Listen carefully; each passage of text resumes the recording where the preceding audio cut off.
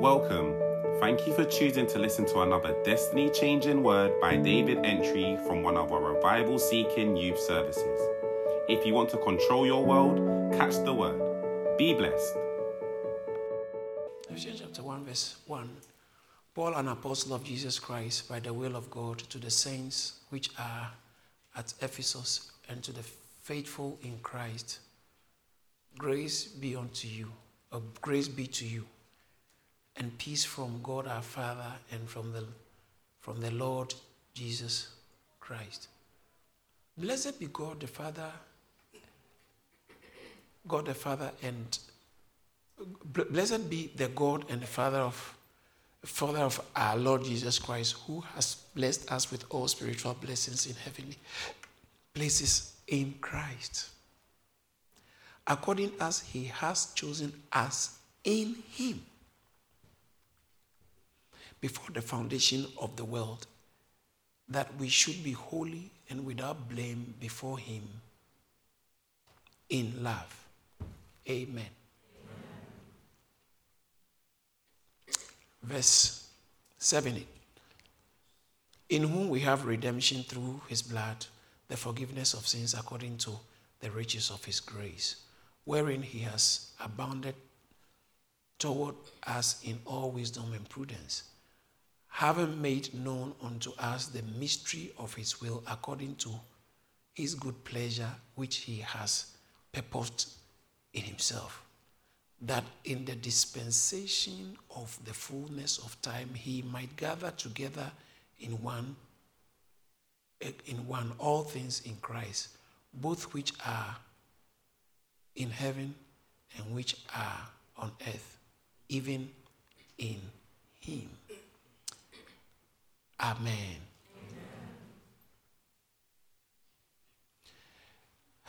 Let's read verse 10, Ephesians 1:10. Can you give it us in the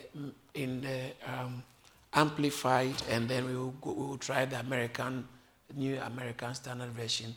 Then we'll try the English Standard Version. So Amplified, English Standard, and then the American Standard. The Amplifier said that he planned for the maturity of the times and the climax of the ages to unify all things. Okay, so God planned for the maturity of times and the climax of the ages to unify all things, to unify all things and head them up and consummate them in Christ. Both things in heaven. Let's look at the other version. With a view to an administration suitable to the fullness of the time. Today I'm going to teach you something very heavy.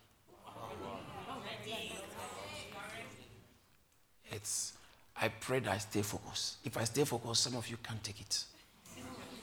But it will be meat to chew for the rest of your life as a Christian. It's quite heavy.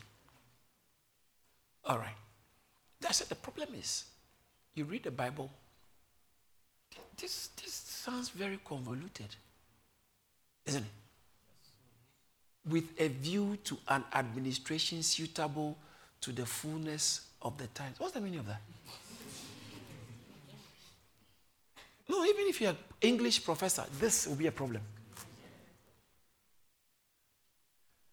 There are so many of them in the New Testament, especially Paul's writings. It's loaded with so many. For instance, the one that comes readily to mind is Ephesians chapter 1, I think verse 18. Yeah, verse 18. When he says that the eyes of your understanding be enlightened, that you may know what is the hope of his calling and what are the riches of the glory of his inheritance in the saints. What's the riches of the glories of his inheritance in the saints? It's not straightforward. But the one we read previously, we just read, is more a problem than even the previous one. But in places like this are hidden gems. That it is not grammar that makes you understand, But revelation, listen to what I mean. I am not saying that there are things written that you just read it and say, God is giving special revelation, and the grammar doesn't say it. The grammar must agree with what you are saying.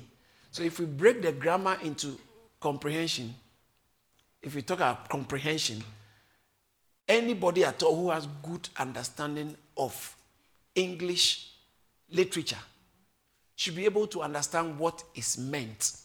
But in application, how does it, what's the meaning in application?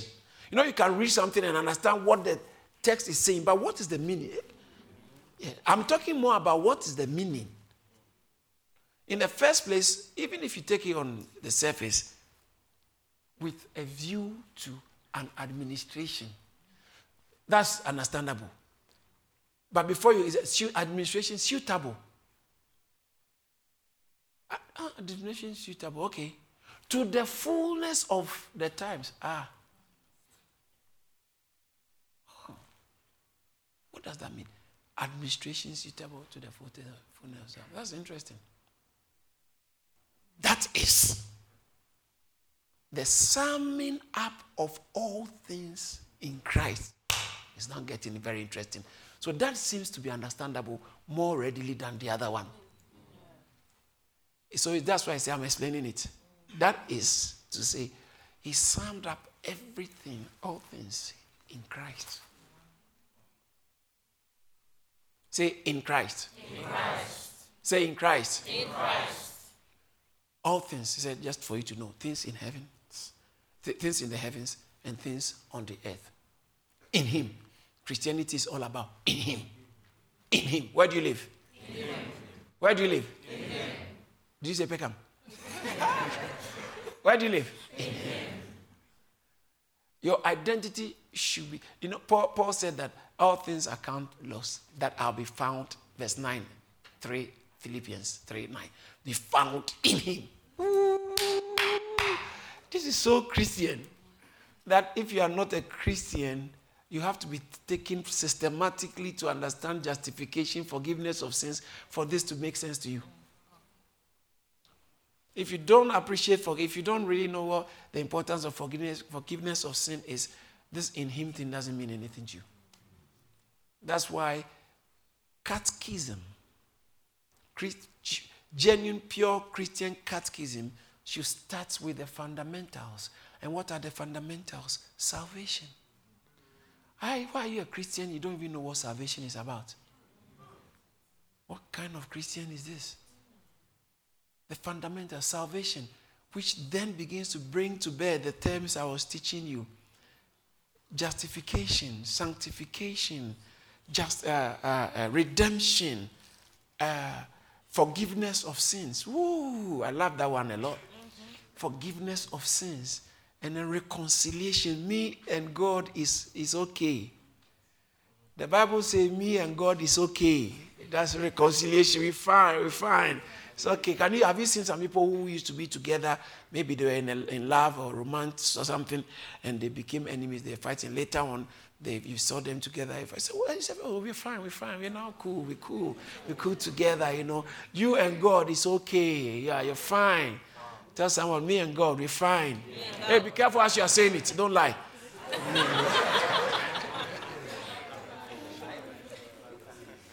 So, back to the text. The New America, to sum all things in him. We'll come back to that. Now let's go to the ESV, English Standard Version. That's what ESV means. As a plan for the fullness of time to unite. You see, that's that phrase, the first one. As a plan for the fullness of time to unite all things in him. Things in heaven and things on. So you see, this is shorter. It's a bit manageable. Let's look at as a plan for the fullness of time. Look at the previous version. With a view to an administration suitable to the fullness. See, the fullness of time is coming back. But with a view, as a plan. With a view to an administration Say administration. Okay, so with this NASB, with a view. Okay, let's see how King James puts it. I'm teaching you how to do Bible studies. Yeah. That in the dispensation of the fullness of times he might gather. So you see, with the plan. The other one says, with English Standard Version, in English Standard Version, as a plan for the fullness of time. American Standard Version, New American Standard Version, with a view to an administration suitable for the fullness of time. I'm leaning more towards this. I really like this one. The King James and the New King James. King James, that in the dispensation of the fullness of time. A certain word. The other one say administration. This one say dispensation. Did you notice that word? Yes. Dispensation. Administration. The other one say plan. Okay. A plan. New King James. Does New King James saying any different? In the dispensation of fullness, that's New King James. Now, let's go to the Amplified. See, I've not mentioned some of those baby ones, baby versions. That one may take us off completely. Because he planned, and dispensation, the fullness of time, he said, he planned, that's actually dispensation. He planned for the maturity of the times, that's the fullness of the time. What? And the climax of the ages. Ooh, that's even climax. You know what climax is? When you hit the climax. Really, sometimes you can't go beyond the climax. You're done. Finish.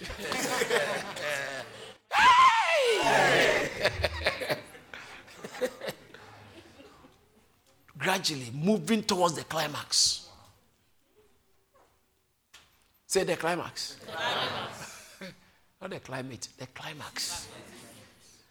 What's the meaning of climax? Peak. Peak what? The highest point. Yeah. The highest point you can get. This is amplified. I actually like that one. Because the climax is there. For the maturity of times and the climax of the ages. For the maturity of time. That means time is growing. Growing. It's growing. It's growing. It's growing. It's growing. At what point in time do we say time has finished growing? I'm drawing your attention to something.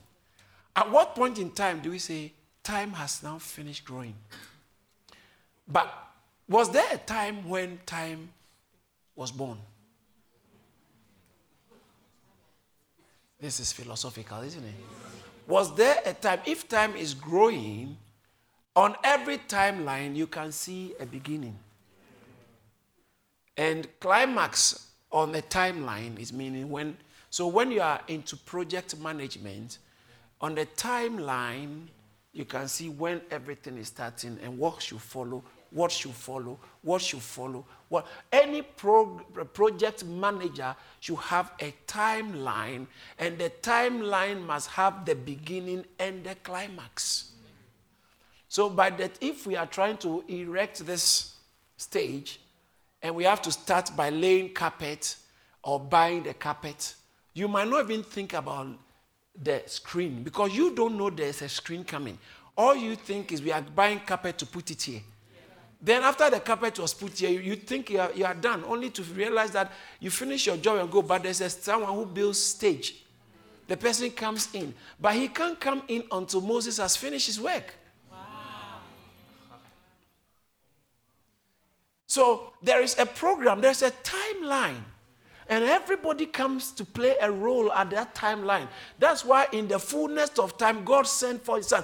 Jesus couldn't have come before David. He couldn't have come before, and David couldn't have come before Abraham. And Abraham is not an afterthought. It wasn't an accident that he was so good a person, God decided to do some things with his life. No! He was part of the plan. Oh. Because there is a climax. And so everyone you see mentioned was planned. Did you see that word? Remember the word? Yeah. The plan. Oh, God's got a plan. Put the plan and ESV. As a plan. And what was the plan? Towards the climax. The plan was not just for now and you go. Just bless me, Lord, and let me go. I need a marriage. I need a man. I need a job. I need a... Don't, please. But there's a plan. There's a program.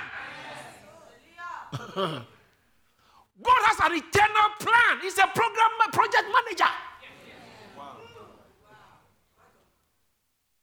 The fact that you are interested in someone's wife since you are a child doesn't mean he has to change his plan to now make it's okay to marry somebody's wife. Because you're a child, you are born like that. Since you're a child, you've always been interested in people's wives. So God should change his system of operating. So because he has to include you. And you want him to change for you to fit in. Not that you won't change to fit in his plan. He should change to fit you small maggoty kind of thing in. There's a plan before you were born. But when did this plan even start? Oh, what you haven't realized. I read it in Ephesians, but you didn't realize it. Oh, we haven't gotten anywhere, but everything is coming together. Say there's a plan. Say there's a plan. And there's a climax. I think there's also an anticlimax. What's an anticlimax? A disappointing end to an exciting or impressive series of events. You have come to church. Look at how you are preaching to people on the street. Look at how you are doing well in the choir. Look at how you are doing well in the ushers.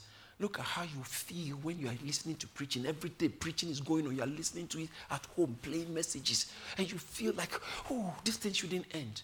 This exciting sequence of events that have been happening, how come you have aborted it? Because you went to follow some guys. You are a big anticlimax of this whole move. So, I'm trying to draw your attention to a certain very essential point. That you being in church is not the end. It's just part of the procedure. God is working something. If God is true, then he's actually working something particularly in your personal life. Amen. So you are sitting in the crowd, but you are very particular. Your life, every event that has happened in your life, he has been keenly interested. Wow. Because before your mother conceived you, he said, that one is part of my plan. He said, that one was part of my plan. Because this plan started before any human being came. So if we have the climax of time, we have the beginning of time. And when was this plan hatched? Look at Ephesians chapter 1 again, verse 4. Ephesians chapter 1, verse 4. I need you to do me a favor, please. If you don't mind, I know you have your Bibles, but shall we all read it together from the screen? All right, let's go. Just as he chose us in him before the foundation of the world, that we should be holy and without blame before him in love. Let's read the first sentence. It ends at the comma. Let's go. Just as he chose us in him before the foundation of the world. Read it again. Just as he chose us in him before the foundation of the world. Louder for the last time. Just as he chose us in him before the foundation of the world. Some people were chosen in Christ. Don't forget, it says that his plan is to his plan as a plan for the fullness of time to unite all things where in him. Where were we chosen? Just as he chose us in him. And all the action is happening in him. So now that you are in, other things are coming too. He's bringing other things in. Not because he has. So you see, when people say, if there is God, why is it that people are suffering in Namibia? Have you actually asked where God is when you were fornicating? When you were watching the pornography? If you are genuine, start from there before you come and ask me about people in Syria. Start from there. Start from there and stop this hypocrisy. But people, I care about people. Really? All this, I really care about when people are suffering. Really? It's because it makes you feel good. It makes you feel good. Have you thought about what makes God feel good about your behavior? And because it makes you feel good, you want him to accept that and it to change and do things the way you think. Come on, these people are mad. But it's not fair. It's not fair that somebody, he just slept and the building just earthquake. If there's God, why didn't he stop the earthquake? He would have shut your computer when you were doing a pornography last night. He would have come after your computer or your phone. Your phone would have frozen and turned green or red. Yeah. When you were stealing that, when you were doing the fraud, you didn't ask where God is. When somebody's money, you were stealing somebody's money from the bank. You didn't ask where God is. And hypocrite like you are telling me you care about people. People are suffering.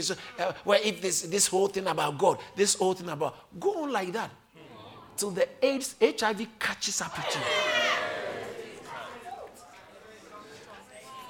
At least when you are misbehaving and in your sin, you have to be careful and humble. So that just in case there is God, this your nonsense sin doesn't hurt you without recovery. Just in case there's God, because you know what you are doing is bad, but you can't stop it. You know this drug thing you are doing, you know it's bad. You know it's bad. You can't tell me it's right. You know it's bad, but you can't stop it. Because the thing has you. You are not in charge of yourself. So then, if you are doing what is bad, you have to make room before you start talking plenty, joining people to talk about, again, blasphemous comments. What if it turns out to be that there is God? You, with these things you are doing, God is going to come after you. You will burn in the hottest part of hell. You understand what I'm saying?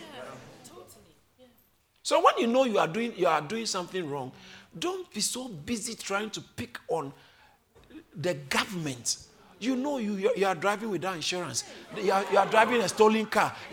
Don't be busy trying to say, oh, this government, they are not protecting us. They are not. Meanwhile, they know about you. They are not protecting us. Crime is on the rise, but you are the criminal. You are the one doing the crime. So when people are talking about they are not protecting, there's crime on their line, you just maybe government, I don't know. That's why you can't trust government. Yeah, just keep quiet something. Because if you say, they have to do more. They have to do more. They will start with you. They will start with you. I'm just trying to tell somebody, when people are in sin and they are blaspheming, they should be careful. Because God will start with them. And you don't want God to start with you. He has not got anything to lose sending you to hell. Because in the first place, you have never been part of his plan. Your burning in hell is also a plan.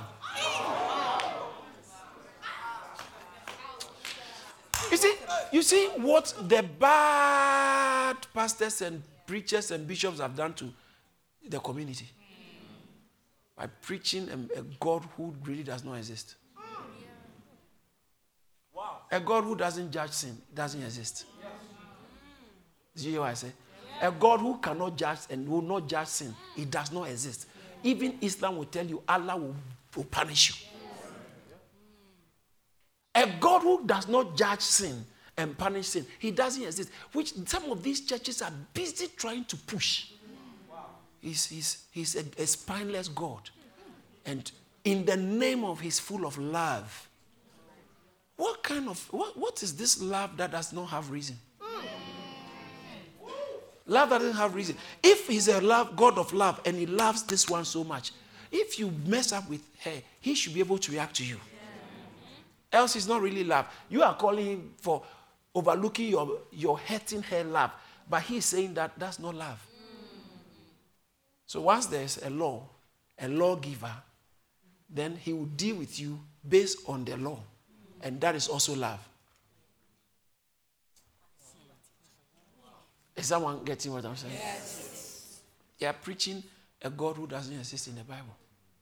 Some of them are big men, big bishops, but preaching what doesn't exist.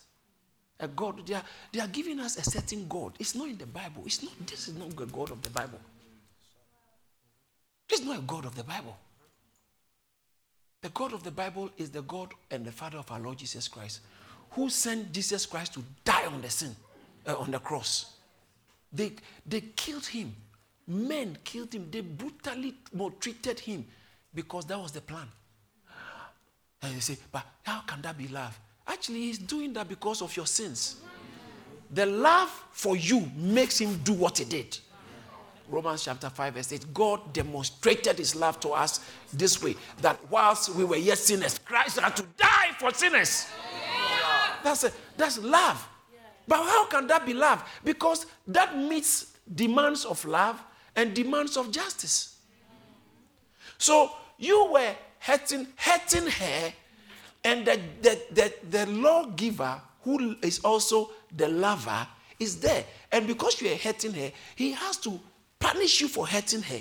At the same time, he also loves you. And the punishment will annihilate you, will wipe you out. But he wants you alive. And so he has to now find a system that will make the punishment be executed at the same time you will live. Wow. So then, because of his love for us who are criminals, he has to find a way of exercising his anger towards sin, sorry.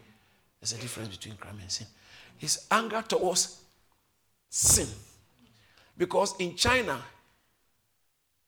if you preach and gather people without the government's authorization, it's a crime. But it's not a sin. All right.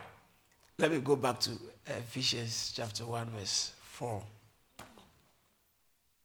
I haven't actually started preaching, Pastor. Wow.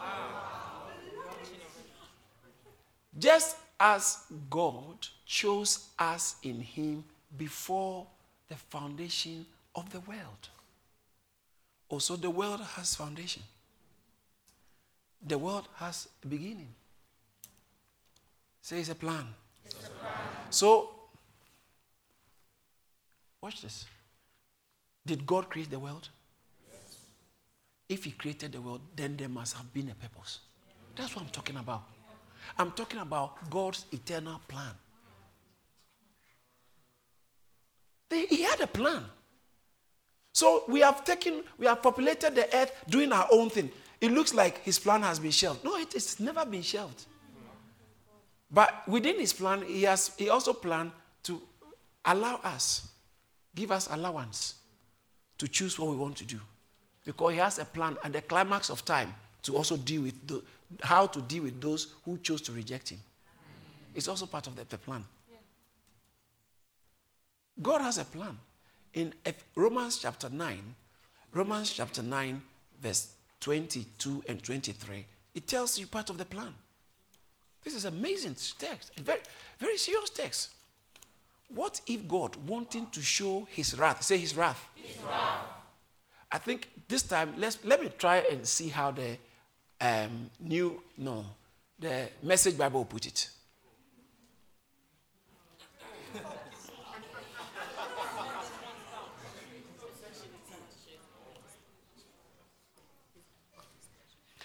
Designed to show what?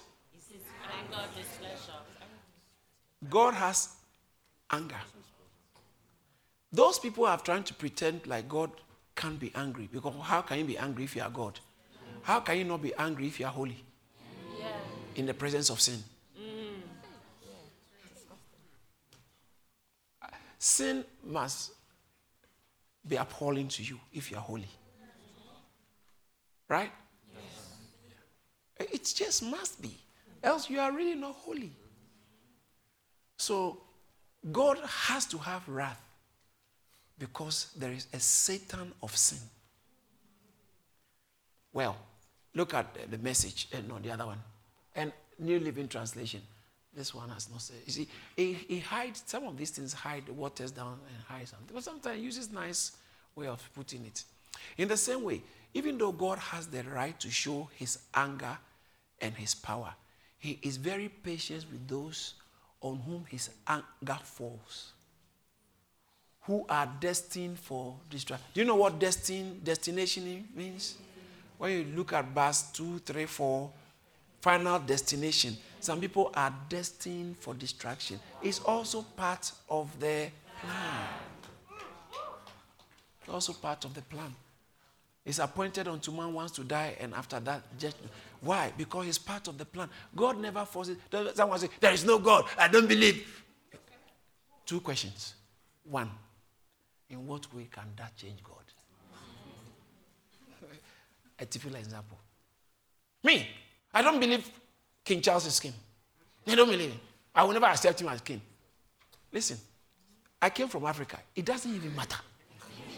If I was a billionaire, at least, even though it hasn't changed anything, at least they will be interested in what that guy has got to say.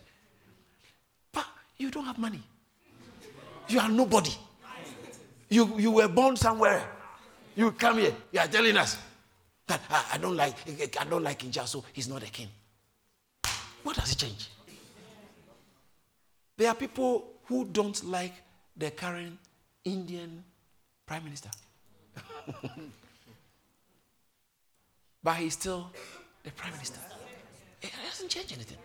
So 1, if you say, I don't believe God exists, and I don't believe in God, all these things, listen, it doesn't affect God in any way. It doesn't have, you can choose to burn in hell. Yes, I want to hell. No problem. When you get there, then you will understand what God meant by hell. Yeah. You haven't seen it, that's why you think it's cool. Yeah. You haven't seen it. A young man says, I don't care. You can put me in prison. I'll murder somebody. They can put me in prison. He doesn't know because he doesn't have a plan for his life. And he doesn't know that he wants to be important in life in future. He hasn't seen the future. That's why he's talking rubbish. I don't care if I go. I'm in. Is that how they put it? I'm in. I've been in. I don't care. It will affect you. It will affect your credit rating. Your credit history. It will affect you. It will affect you. DRB check. Is it DBS, yes. You affect the permanent DBS check. Maybe you could have been one of the finest national leaders. But you didn't know your future. So you followed vain people. It doesn't matter. You see, the fact that you are thinking, haven't there been people whose education doesn't matter? Yeah. And afterwards, you are looking for a job to be a cleaner in your classmates' company. You thought it didn't matter. Because your thinking and your perception about life was so limited, was so myopic, was so small. You thought, I'm fine now. You are growing. You find out that you were never fine. Just that you don't have advisors and you are not wise. Wow. That's it. It's classic lack of wisdom. Wow. So people say, I don't care. Whoever I sleep with is my body, until you have a terminal illness. He says, my body. That body will rot very soon. And it's not the death, but the pain and the sickness. Sickness is such a bad thing. I don't like sickness. It's not nice to be sick. So when I see someone sick, it breaks my heart. It's not nice to be sick. So those who say that the God, Jesus has stopped healing, please, I don't know what Jesus you are following. The Holy Ghost is still the Holy Ghost. So you might say, I don't care. If God is warning you about a problem ahead, you better listen. Because it will hit you. Just that you don't know how bad it's going to be like. Well, let's go back. No. He said, when were we chosen? Some people are chosen. Chosen. He chose us in the same way.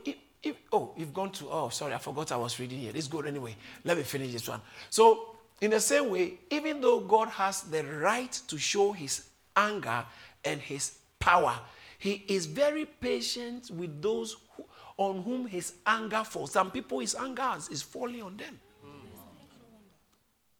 Look at the next verse. He does this to make the riches of his glory shine even brighter on those to whom he shows mercy. So you see, there are two doors here. Wow. There are people his anger is falling, and there are some he's showing mercy. It's all part of the plan. And he says that he even does that this to make the riches of his glory shine even brighter. The more he's punishing some people in hell, the more he looks so good to those he has helped. Yeah. Yes. What would happen? How can I enjoy heaven if my best friend is not in heaven? How can I enjoy heaven if my dad, my mom, my daughter, my son, somebody I really love, let alone a dog. How can I enjoy heaven if I find out that you won't even have time to be thinking that way? One, because the Bible says that we know in part, but then when perfection comes, we shall know fully. You will know properly. We know in part in 1 Corinthians chapter 13, verse 11 and 12, somewhere there. We know in part. We know in part, and we prophesy in part. But when perfection comes, all right. So he says that, watch this. You'll be saying when you say, what will happen when I'm in heaven and my best friend or my sister, I love her so much, I see in hell. How can I enjoy heaven? When we get to heaven, the focus of anything we do, people think we are going to heaven to just go and eat and dancing. No. Say it's part of the plan. It's part of the plan. In heaven, it's more about everything being unified in Christ. Being unified. So we are all in Christ. It's an example of marriage. They all become one. The two become one. We are buried in Christ. We are fused in Christ. Christ is God. So in heaven, it's like God is so much in us. We are so much in God. And still, he is God. And guess what? We are just enjoying God. Enjoying God. And when you are enjoying God, guess what? As soon as you have a taste of him, oh my goodness. And I could have missed this. I don't even deserve this. So you will be overwhelmed or preoccupied with your lack of worthiness more than who is not here. Because anyone who is not here, you know they are not worthy. Even you are not worthy. Yeah, I shouldn't be here. You can't be querying him why. I shouldn't be here. I shouldn't be here. I shouldn't be here. And you are overwhelmed with humility and gratitude that all the song you'll be singing is, you are worthy to receive all the honor. You died to save me. Oh, the Lamb. You are worthy. We'll be singing the songs of redemption. We can't overcome. We can't get over the fact that you did this for me. Now you may not understand. Because you didn't choose yourself. You are not worthy. I am not worthy. Then out of the blue, he just plans to include you in the plan. Before he gives everybody what they deserve. He said, let me take you out so I can show my goodness, my love on some people. And then now the rest, just to make sure I am a righteous judge, give everybody what they deserve. And nobody deserves anything good because we've all been bad. Bible says we are all gone astray. So as he gives them, Bible says that, what if he's willing to show the brightness of his glory? So when you see, put it again, verse 22. Verse 22. In the same way, even though God has the right to show his anger and his power, he is very patient with those on whom his anger falls, who are destined for destruction. So he's patient. He's waiting for a certain time. And look at the next verse. Oh, He does this to make the riches of his glory shine even brighter on those to whom he shows mercy, who were prepared in advance for glory. So you don't deserve it, but to whom he shows what? Mercy. To whom he does what? Shows mercy. Now, what I told you, mercy means that you are supposed to be punished, but he said, I have to find a way of letting you be excused. So instead of you being punished, he puts a system in place that takes the punishment of his wrath, and then you get excused. So once you get excused, it feels like, God, this is so beautiful. Then when you look at those you were in the same car with, who the car bent, they were bent beyond recognition, but you escaped unscathed. You, like Syria, some people when they come alive, when they look at the number of people who died, and people who were even in a place that should have lived easily, and where they lived, they can't blame government for the people's death. They are more grateful for their life. Yeah. Someone comes to rescue you, and they couldn't rescue this one, and you are blaming them for leaving this one. So what are you trying to say? They should have let you to die. They should have saved them. But you know they can't save everybody. Yes. They can't save everybody. So they only had 3 lifeboats. And there were 30 people in. And they gave you one. And they gave him one. They gave her one. And now when you come out, you say, I'll sue them for not saving the other people. You will say, but why did they even choose me? Because I don't even deserve it. Because I know these people are very funny towards men or women or my race, or funny towards people who don't have this kind of money. I don't have money. Rich people died. But why did they save me? And they said, you come. No, you come. They said, you're wondering, the rest of my life, I owe it to you. Because what you've done for me, I couldn't have done it myself. When you get to heaven, you'll be so busy adoring God that you know you should have been in hell. And you are busy adoring God that when even you see the beauty of God's clear justice, it makes you feel, I want to worship you for how pure you are, because I know you are pure. Then you understand the purity of God when he's judging people who have walked against him. Wow. Very, very important. But let's go to the plan. Say the plan. The plan. Say it's a plan. It's a plan. Oh, come on. Some of you are getting tired already. Say it's a plan. It's a plan. Because some of you are getting very bored because this is getting deep. Because we have churches filled with people who won't teach God's word and trying to keep people, to entertain them. So what do you want? They find out what you like. So say it what you like, but not what you lack. He said, him we preach. I like that. Colossians chapter 1 verse 28. Him we preach. That's our job in church. Him we preach. Him we preach. Him we preach. Christ, talking about Christ. Christ we preach. Christ we preach. Warning every man and teaching every man in all wisdom. Why? That we may present every man perfectly. We want to present you matured in Christ. You are grown up. You are full of Christ. That's the job of a pastor. Not to make you feel very entertained. Why would you go to school or a lecturer? His job, he wants to come and entertain you. You fail your exams. Yeah. If you take your child to school and then they come back, what did you learn? Oh, today we were dancing. Daddy, I was so happy. What did you do? We were playing and dancing, and the teacher was dancing with us. Okay, every day, dancing with us. You're preparing for 11 plus. And your tutor has been dancing with you every day. Your father will not, if he's a wise man, he won't take you back. I brought my child for you to teach my child, not to entertain them or not. You didn't come to church to be made happy. You come to church to be prepared, to be, he said, we preach Christ, okay? What is the purpose of preaching? That we will be presented matured in him. Presented mature, perfect in him. That you will be presented matured in Christ. So when someone marries you in church, they don't regret. Because they know they've married a Christian. Many years living with you, 10 years living with you, 15 years living with you, it only gets better, not bitter. Why? Because someone is growing in Christ.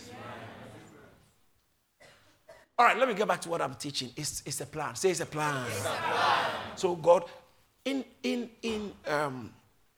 First Peter chapter 1 verse 20. First Peter 1:20. Look at what it says. He indeed was foreordained. That's talking about Jesus Christ being the Lamb of God. Okay?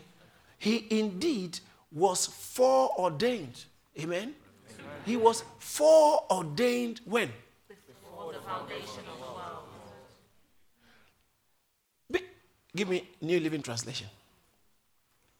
God chose him as your ransom long before the world began. Before human beings were created, God has chosen Christ to die for us. It's what? It's a what? It's a what? It's a plan. God has had his plan before the world began. Christ wouldn't have been sacrificed before the world began. It's a plan. It's the beginning of time and the climaxing of time. So why he did that, it's to be justified in the climax of time. Before the world began. It's all replete in the New Testament in different places. How things were done before the world began. We just read it from Ephesians chapter 1 verse 4. He chose us in him before the foundation. He chose us before the foundation of the world. In the book of Revelations chapter 13 verse 8. Revelations chapter 17 verse 8. Look at that. It says the same thing. All who dwell on the earth will worship him, whose name have not yet been written in the book of life of the Lamb, slain when? From the foundation. So he was slain from the foundation. Look at chapter 17 verse 8. The beast you saw was and is not, and will ascend out of the bottomless pit and go to perdition. And those who dwell on earth will marvel, whose names are not written in the book of life from the foundation of the earth. From the foundation of the earth. Things have been done from the foundation of the earth. So what am I trying to suggest? Before the program began, God has already had a plan in place. Tell someone, God has a plan in place for you. Say, God has a plan in place for you. Is someone receiving something? Yes. This is church message. Gone are the days, you won't have it here anymore.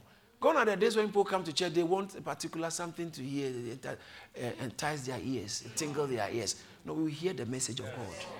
We want to talk about the plan of God. God has got a plan.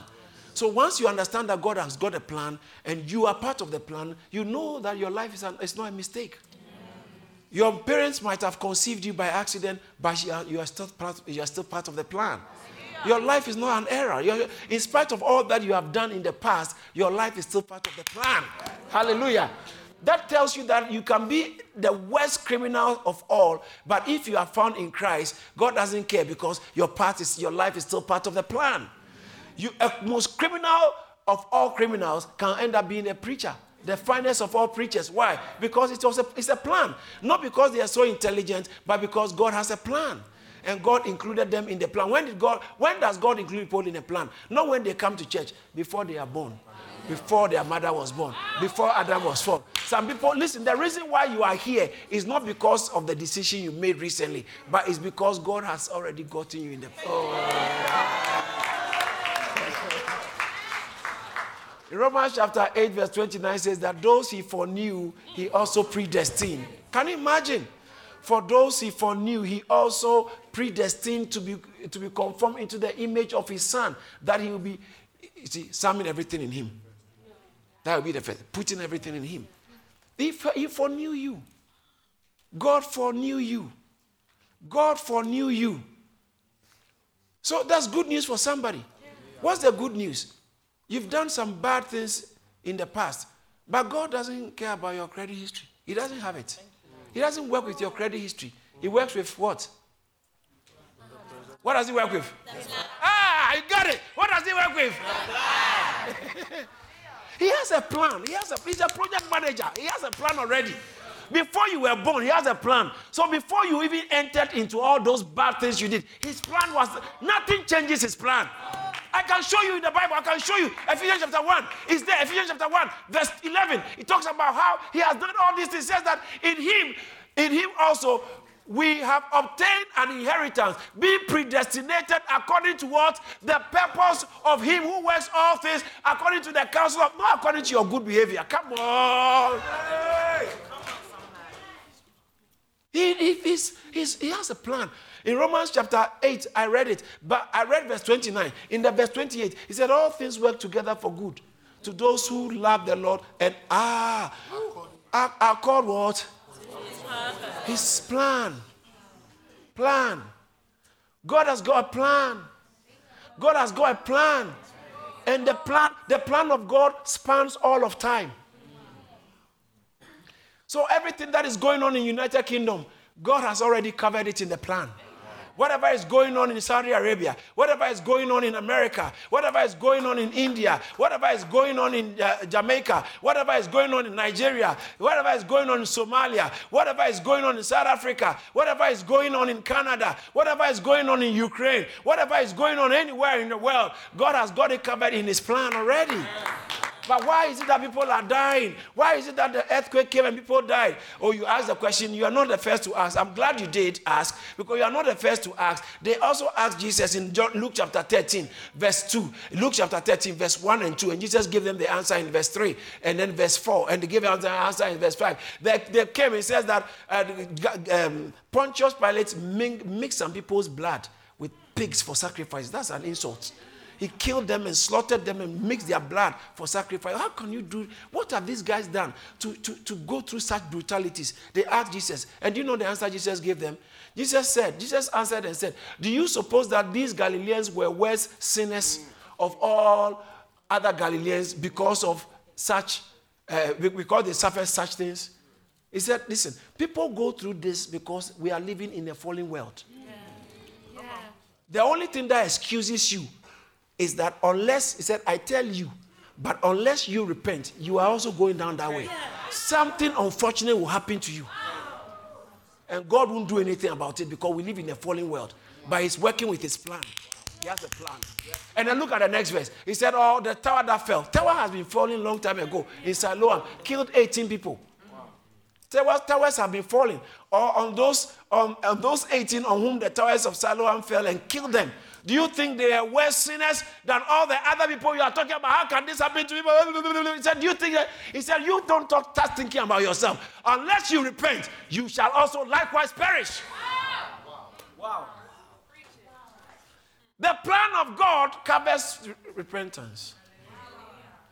The plan of God is to give immunity to repented people from satanic assault. From demonic harassment. So it's in the plan. It's in the plan. So God has a plan. God has a plan. And the plan had a beginning. So before the time began, look at this. Look at this. You, if I come and see you in your garden and you are digging the ground and then scooping the soil out and pouring milk and something, unless you are having a mental health attack. No, if you are not having a mental health episode, you must be doing something. And it might be something worth doing. You won't dig the ground and then dig. You go to B&Q, go and buy all this digging stuff. And some of them are expensive. You dig. And then you pour milk. You buy very expensive organic milk from Marks & Spencer and you pour it in. Then you finish. Say, okay, I'm done. I'm gone. Why would you go to work? So God doesn't have anything doing. He just had us, okay, I think let me just create the earth. It's just created. No. Wow. No, he had a plan. He had a plan. He had a plan. He had a plan. It's called the eternal economy of God. Wow. He had a plan. So if we have found ourselves on this earth, we should remember there's a plan for this earth. He has a plan. Everybody is going to die one day. Many people have come and they are gone. Some are awaiting judgment. of doom. Some are also in bliss, in paradise, because they are found in Christ. But Christ, before Christ came, how about those who died before? Those who died before and obeyed God through his word, they were looking forward to Christ. Yeah. So the work of Christ, that's why it has to be before the foundation of the earth. It's already been executed. So it covers everyone who lives, even before it's manifested in time. It covers. It's covered already. So Abraham was covered. Moses was covered. David was covered. Solomon was covered. Elijah, Jeremiah, Joseph, all these guys were covered. They were covered. How? Before the work, because the work of Christ is from the foundation of the earth. So all of us are equally covered by the same amount of covering. Hallelujah. Just that he came in time, at the fullness of time. He came, God sent forth his son, born of a woman. He died under the cross. But his death on the cross had already, its impact, its implication, its efficacy covers from beginning to the end. God's got a plan, please. Yes, Lord. God's got a plan. So when you get born again, your job is to find out how you can work with God's plan. God, what's your plan? Because not how I feel. You don't know how I feel. What I've done, what happened to me in life. Something has happened to everybody in life. Everybody. And your situation is far better than many. But you don't understand. But you don't understand. You see, because you overemphasize on that, that is why it stresses you more. Yeah. If your younger sister takes, maybe you bought a new car and takes something metal and scratch this car, and thinking that, and when you check, it's scratched. I love my sister. Oh no, this is the wrong place to define your love. And that one, and then you park your car in your neighborhood, and some people are really troublesome. They hate you when you come. At the time you come in the morning, they've written, I love my sister. They scrapped the car, scratched the car. Is it not the same thing they wrote? But with this, you can handle it. With this, even though it's painful what they've done to the car, you feel, I will retaliate. I will retaliate. I will find these guys. I know who did it. But this one too, you know who did it. Yeah, but it doesn't hurt that much. When you begin to overthinking, they've not treated me well, I've not been treated well. The only thing you get with a lot of anger, you are always filled with anger, because they've not treated me well. Others have not been treated well, but they are busy building their lives. So they are not bitter like you. Yeah. Wow. Think you are the only one who lost your boyfriend. Please give me a break. It's a plan. God has got a plan. God, is someone catching something? Yes. God has got a plan.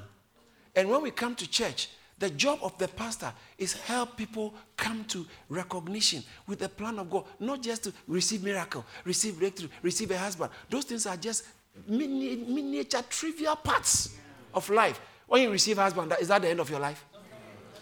If you get all the money, is that the end of your life? Why should we focus as though life is about money? Why do we focus as though life is about what they call social justice? Do you even need social in front of it? Justice is justice. That's it. So you want me to team up with you to insult your dad because you hate your dad? I don't have time for that. Yeah. Your dad hasn't tried, but I don't have time for that. There's more in you that if you focus on, your dad will regret for abandoning you. Yeah. You'll be shining so high in life, he will regret, because there's too much in you for us to channel your energy on the bitter and the bad things that happen to you. Come on, grow up. Bad things happen to a lot of good people. Be strong and move forward with your life. Why you fell? So why do you choose to lie on the ground? Because you fell. That's a failure. But if you fall, you are not a failure. Get up again.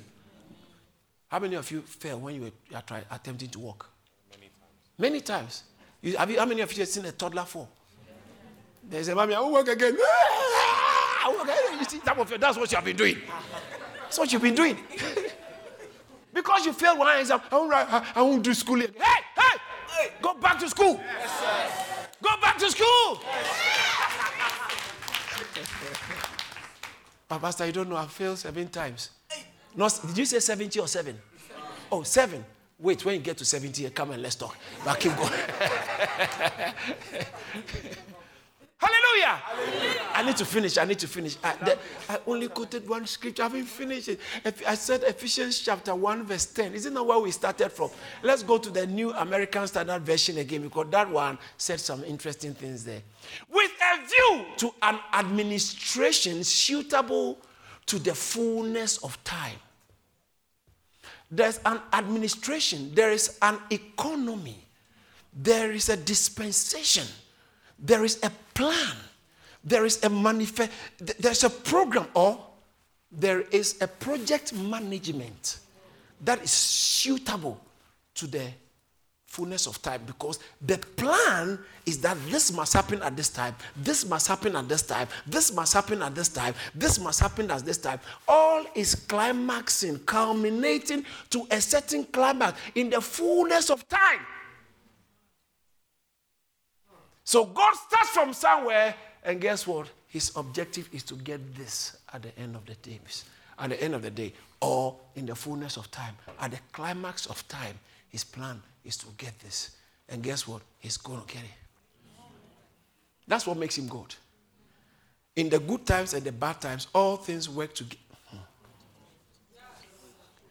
He's planning it, and he's working it out. He's working it out. He's working it out. Now, it is called the economy of God.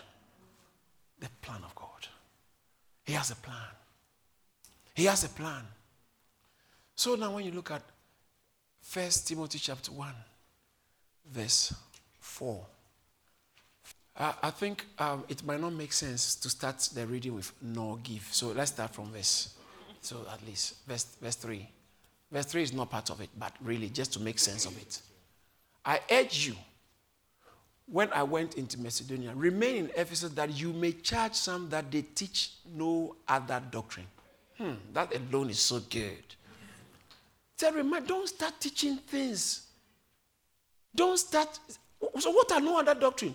Teach doctrine is set of belief, belief, the things that have been given for our faith.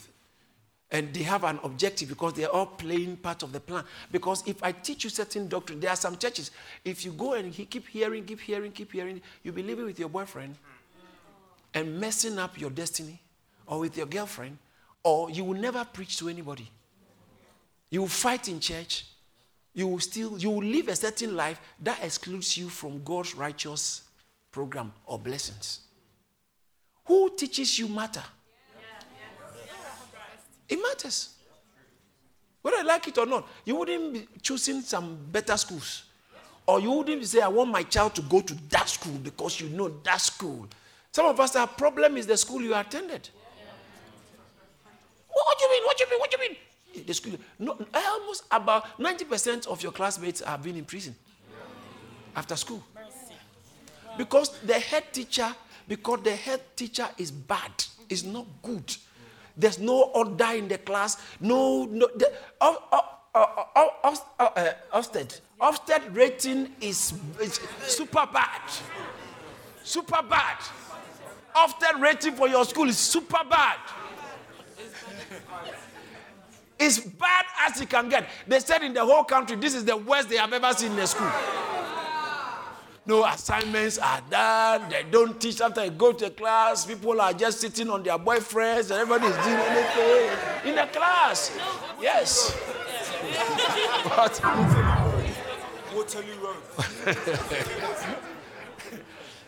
you see what I'm saying? So, what you are learning, some of you, your advantage is because of the school you went to.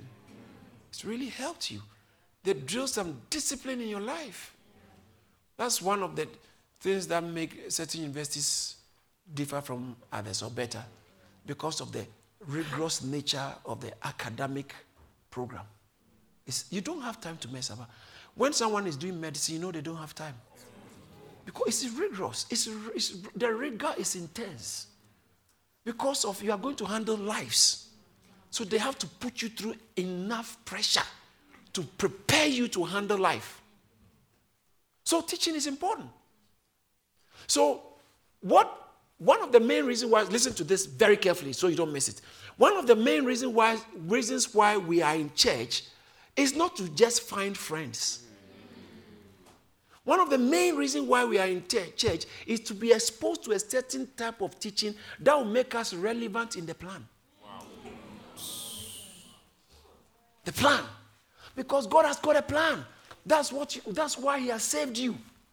Not because you are so miserable. Not because you are underprivileged or less privileged. Not because things haven't worked for you, you've been through too much, so He's saving you. For what? He's saving you because He's got a plan. He's got a plan. And when you come in, as soon as you come in, you might not know, but you need someone who will teach you to know that there's a plan already going on. And you've come in and now you have to find a way to position yourself so you can be relevant in the plan. Can you imagine if you become so relevant in the plan, would you be relevant to God? Yes.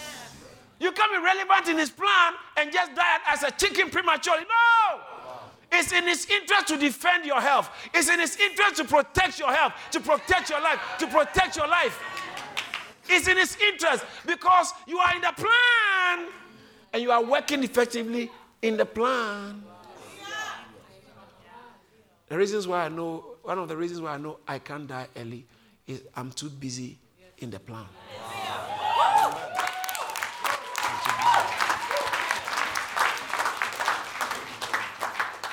Come to church. They say, Pastor is so sick. He can't come to church. No. Why? Because I'm busy in the plan. Yes, Lord. That's when his immunity kicks in. Wow. He has to keep me going. We need to keep our king covered because we need him in our country. That's why he's a very important person because he's not just privileged. No. He's a very important person in the United Kingdom. The king and the prince and the princess for that matter. The royal family. They help boost the economy as well. They help give us a certain identity other nations don't have. The Americans love it. They just love to see our royal family. Because look at when the queen passed. Beautiful funeral. So lovely. No, it's only UK that can put up this beautiful show. But it makes us unique. So the royal family, we need the royal family for our own British identity. They are in the plan. How much more you in God's eternal plan? Say, I'm in the plan. I'm in the plan. In the plan. So stop the squabbles and I didn't like the way that girl said, what she said to me, her attitude. Get over it because you are in a plan. There's a bigger plan of God for your life. Oh, but my health, I've been having health challenges. Just get busy plugging into the plan. He'll cover you where it's necessary. He'll cover you. But how come they killed Stephen? He was preaching, they killed him. It was also in the plan. So he didn't live for himself. He lived for the plan. This is the plan. God has got a plan. God has got a plan. God has got a plan. So let's go back to the 1 Timothy and I have to end. As I urged you when I went to Macedonia, remain in Ephesus that you may charge some that they teach no other doctrine. Let's all say no other doctrine. No other doctrine. One of the things I can't do is to start teaching you what you want to hear. Teaching you what to sell or will trend on social media. Did social media send me? It's professional malpractice to begin to tell you things that the one who sent me has not asked me to. I mean, you're a nurse. You're a community nurse. You are going to attend to people in their homes. And you are giving them medication that you've not been sent to give them. Oh, but you think I'm just nice. I just want to, this woman likes these sweet medications. And please, they have to strike you. Not just even strike you. They strike you off the register. And some pastors and some church leaders have already been struck off by God. Wow. They've been struck off because they are not feeding the plan of God. They are actually an offense to the plan of God. That's how Peter, Jesus turned to Peter. He said, you are an offense to me. Because you are telling me to abort the plan of God. When I tell you I'm going to the cross, Matthew chapter 16, verse 23. It's a bit, but he turned to Peter. Get behind me, Satan. You are an offense to me. Wow. Why? Because I am so busy. Jesus was so preoccupied. Why did he come on earth? He didn't come and have fun. He came for a plan. He came for a plan. He said himself in John chapter 9 verse 4, I must work the works of him who sent me whilst is day. For the night can where no man can work. In Luke chapter 2 verse 48, 49, 50, when they found him in the temple, he was sitting with as a boy, 12 years old. He was sitting with the elders, and the mother said, son, why have you done this to us? Well, we have been looking for you, Father. He said, don't you know I have to be about my Father's business? I came, there is a plan. There's a plan. There's a plan. Jesus said to them in the book of John, to this end have I been born. He said, this is why I came on earth. This is why I came. Pontius Pilate wanted to excuse him from dying. He said, you don't have the power. Go ahead. He said, him who delivered me to you is worthy of greater sin, has committed great. Not you. Don't be worried.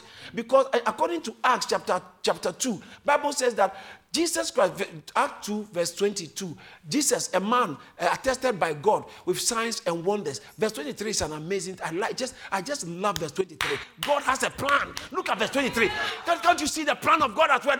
Be delivered. Jesus was delivered. Him be delivered. How? By the determined purpose and foreknowledge of God. It's not an accident. God was working behind his death because he loves you so much. Someone needs to die for your sins. He was working. God was working. He said, by the predetermined and the foreknowledge of God, they took with lawless hand and crucified. So they were. If God was not involved, they would have still done it. But God is called the sovereignty. No, it's called the providence of God. They were doing what they would do anyway. Just like the way Joseph's brothers got rid of him. They would have gotten rid of him anyway. But God used that wickedness of man to achieve his purpose. That's what makes God sovereign. It's called providence is more powerful than a miracle. Where you decided that I'm going to do this, I'll do this by your own will, not knowing what you're actually doing. You actually fulfill. You say, I'm going to shut down that church. I'm going to gossip against that church. But God needed that because he has promised the church that I'm about to promote you. It's called the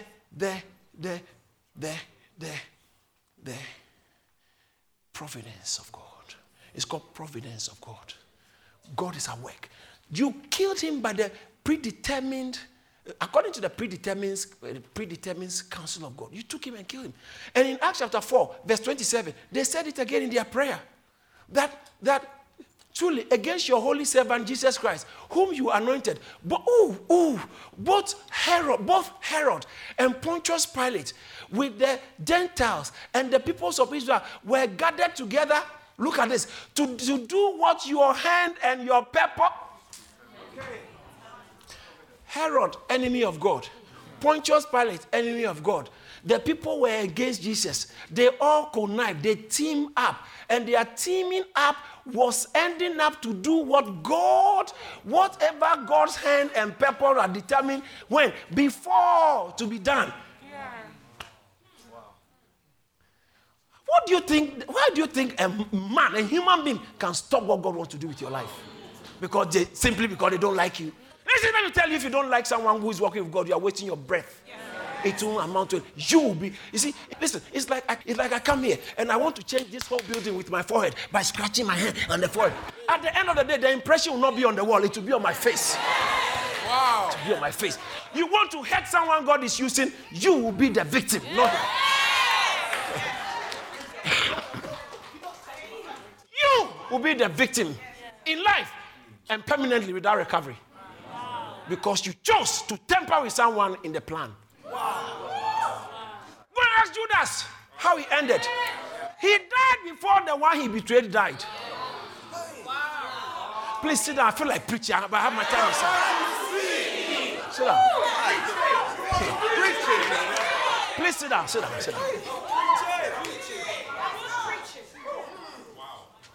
Let's get what Christianity is about properly. United Kingdom is not a Christian nation.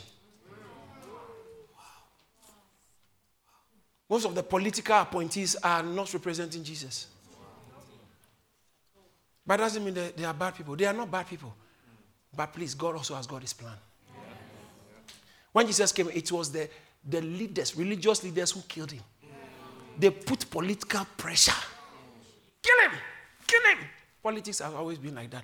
Because if you're a politician, you have to do what the people like. It makes you popular. And everybody, even whether you're a politician or not, actually likes to be popular. So sometimes when God calls you to preach pure, what people don't like, it's a hard, very hard assignment. Because you are preaching to people who hate you. So when he called Paul, in Acts chapter 26, verse 17, he said, I will deliver you. Because where I'm sending is bad. He said, I will deliver you from the Jews, watch this, from the Jewish people, as well as from the Gentiles to whom I am sending you. I am sending you to people I have to deliver you from. So why are you sending me? Because you have something to help them. I want to help them, but they will hate you.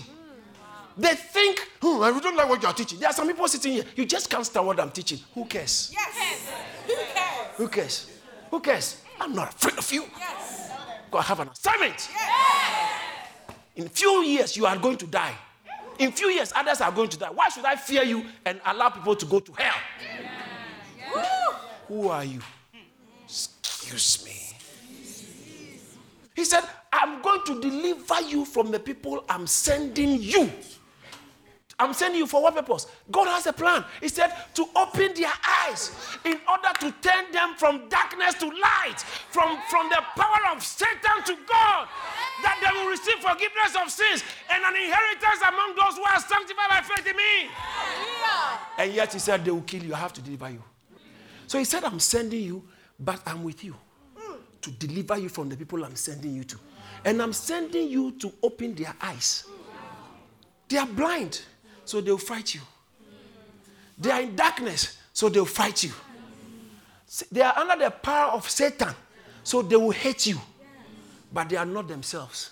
So I need to deliver you from them. And that's why they kill prophets. That's why many people hate preachers like me. But I'm ready for it. Yes. Why? Because I have cover. If I was working for myself, I would have been concerned.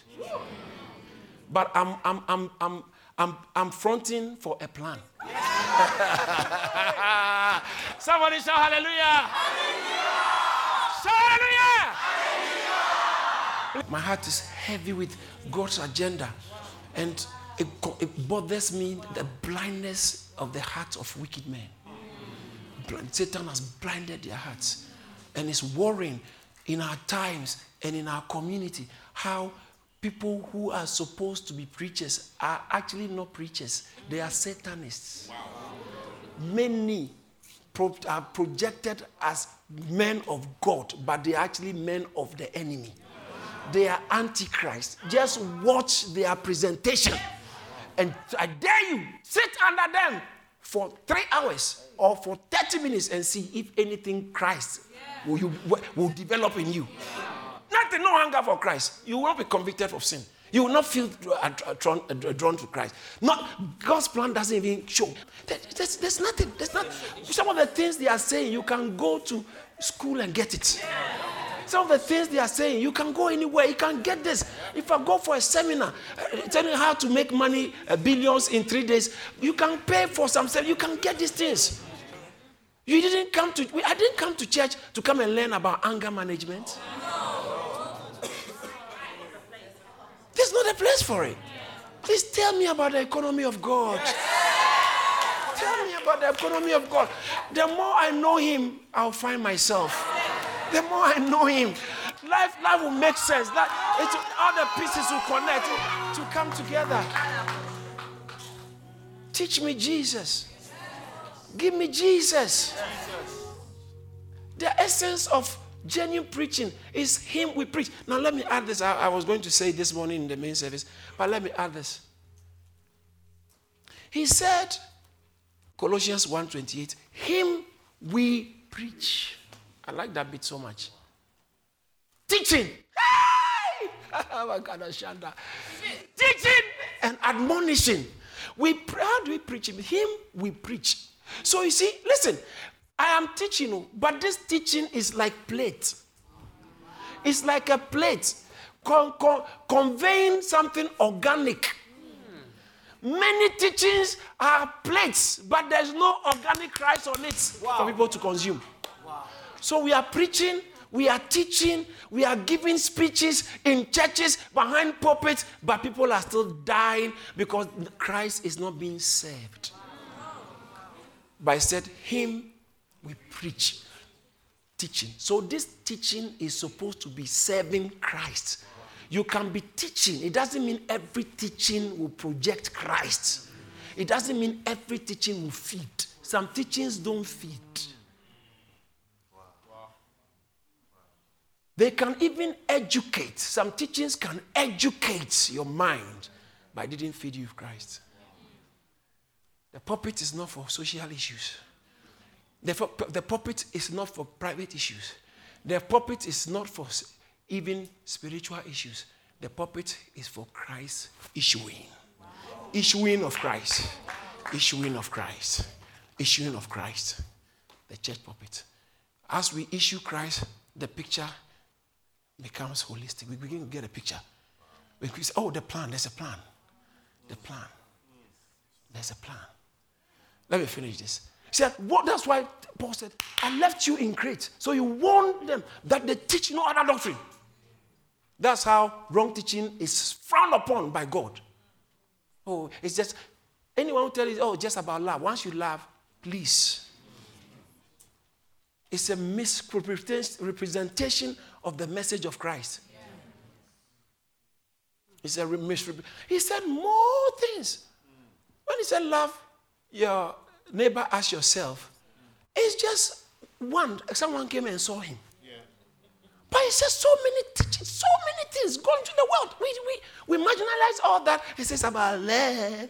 It's about love. Just love one another. We love one another and live peacefully. For what?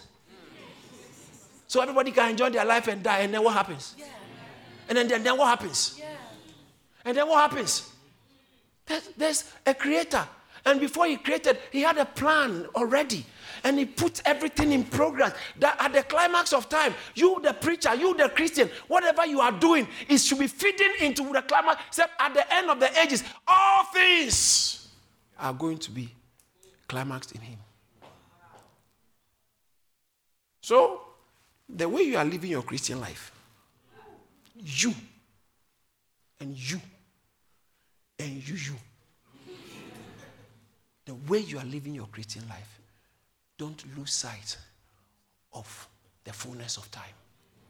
When time is now folding up, when time is finishing, what you're going to say you have done to contribute to the plan. Say, 1 Timothy 1:3. As I urge you, when I went to Macedonia, that remain in Ephesus, that you may charge some that they teach no other doctrine. Every good Christian church must warn people not to teach any other doctrine. Mm-hmm. What are other doctrines? Look at it. Look at the next one. Nor give heed to fables and endless genealogies, which cause disputes rather than godly edification, which is in faith. Now, that's godly edification. Give us New American Standard Version, then English Standard Version. Nor pay attention to myths and all kinds of stories. This one, some of it is not going anywhere. Like, original blacks are the proper Jews. All this, it's not going anywhere. It's not going anywhere. It's not going anywhere. They are the proper Jews. And Jesus was a black man. Okay, and so what? Okay. What should we do? So what should I do with it? Yeah. Jesus is not a European. Whoever told you Jesus is a European? Read your Bible a little bit. At least just read the Bible, and you find out that Mary was not European. Yeah. Excuse me. Mary was not European. He never came to Europe.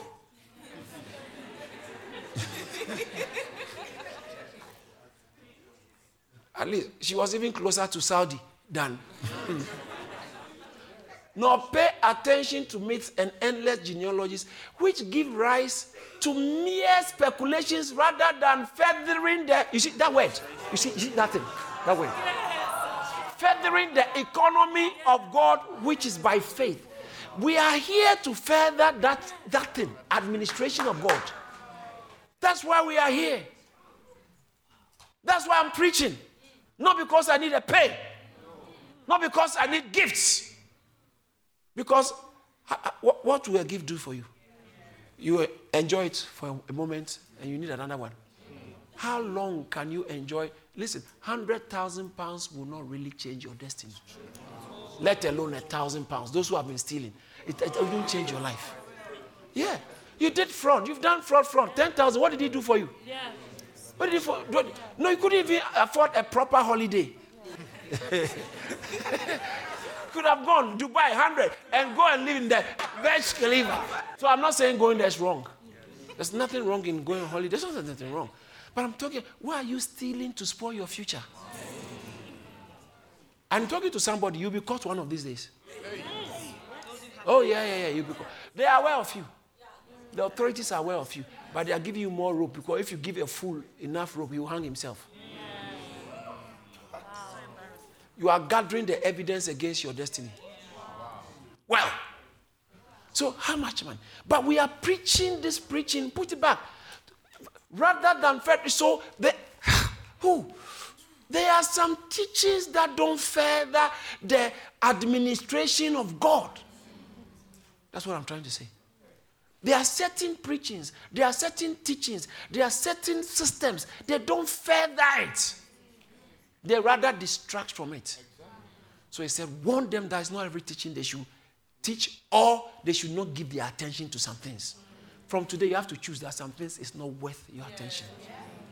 Why? Because it's not furthering the administration. Let's say EVS, and then nor to devote themselves to myths and endless genealogies, which promote speculations rather than stewardship from God. See, that same word.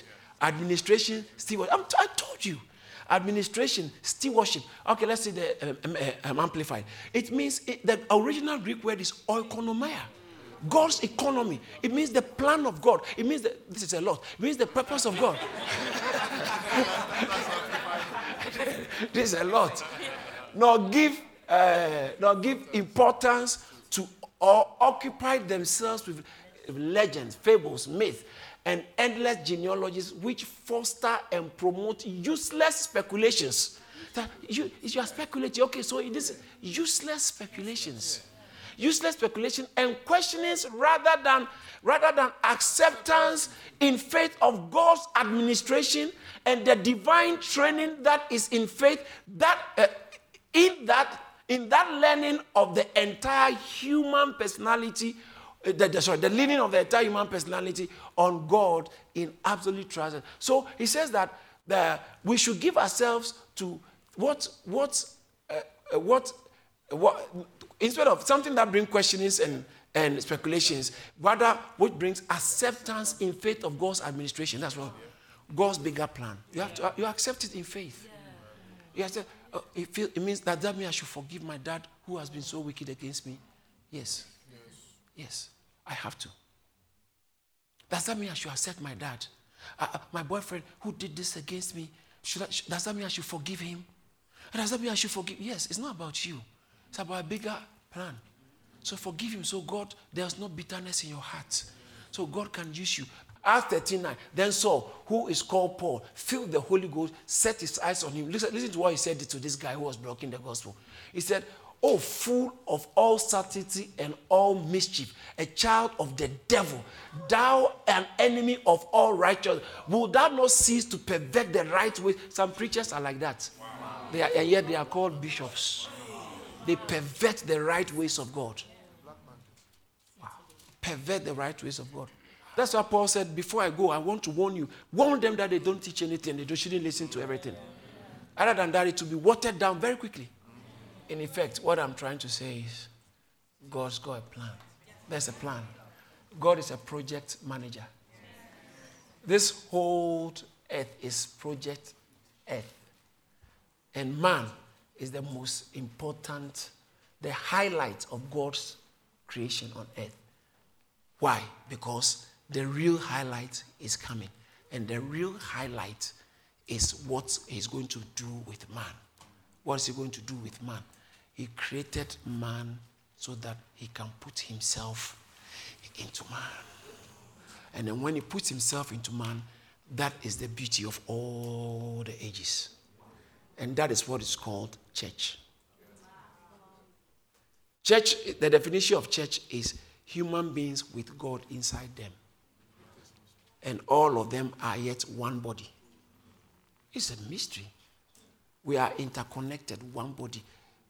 Doesn't matter our backgrounds, our status, our races, our ages, our sexes. All those things don't matter. What matters is Christ in you, the hope of glory. Christ in you, the hope of glory. That's the church. And that's why God created the earth. Now, the church at this stage, we are not in our full, because fullness of time hasn't come. The church is still growing. And we are being fed the word of God. We are growing to become more like Christ. But at the end of the ages, you see what God has done. And the angels stand and say, whoa, this is amazing. Wow. We didn't realize this is what God is doing. Wow. Wow. In the calm, in the climax of time, God started a project. It hasn't ended yet. It's still, the plan is still going on. David Antwi is here today. He will finish his own and go. You are here, you will finish your own and go. Some of you, one day you'll be the preacher preaching. Yeah. Because it's not mine. God has a plan. So today he's using me, but tomorrow, after I'm gone, I'm dead and gone, if he calls me, or maybe he even reassigned me to go to Ukraine. So I might be in Ukraine, I might be in Syria, I might be busy, and someone will be doing this, and some of you will be going to Scotland, in France. Yeah, it's a plan. It's a plan. So we don't focus on our convenience and our comfort, but we focus on the plan. We focus on the plan. And anyone who interferes with your focus on the plan comes into what Peter came into. Jesus said, "Get behind me, Satan, for you are an offense to me." That's why Paul, when they told him, "Don't go and die in Jerusalem," he said, "Listen, I'm not only ready to die to suffer for this, I'm ready to die." That he said something, Acts chapter 20, verse 21, 22, 23. He said, "I'm ready to not only to suffer, but to die." That it says that none of these things move me, which says, "But none of these things move me, nor do I count my life dear to myself." Why? That's the Christian life. It's a race. And everyone, because there's a plan. As soon as they give you the baton, run. Run. It's a race. So you might finish it. Paul said, "I've fought a good fight. I've kept the faith, and I've finished my course." Yeah. And then he says that verse 8, "Down there, there's laid for me a crown of glory." Because at the climax of time, there'll be rewards.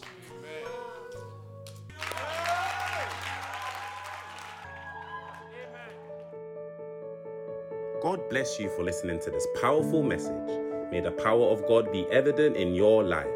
Don't forget to like and subscribe to Charis Church on YouTube and listen to more messages from David Antwi on all relevant streaming platforms. You can also connect with David Antwi and our youth ministry at Charis Phase 2 on Instagram and TikTok, and at Charis on Campus on Snapchat, so you are always up to date. Be blessed.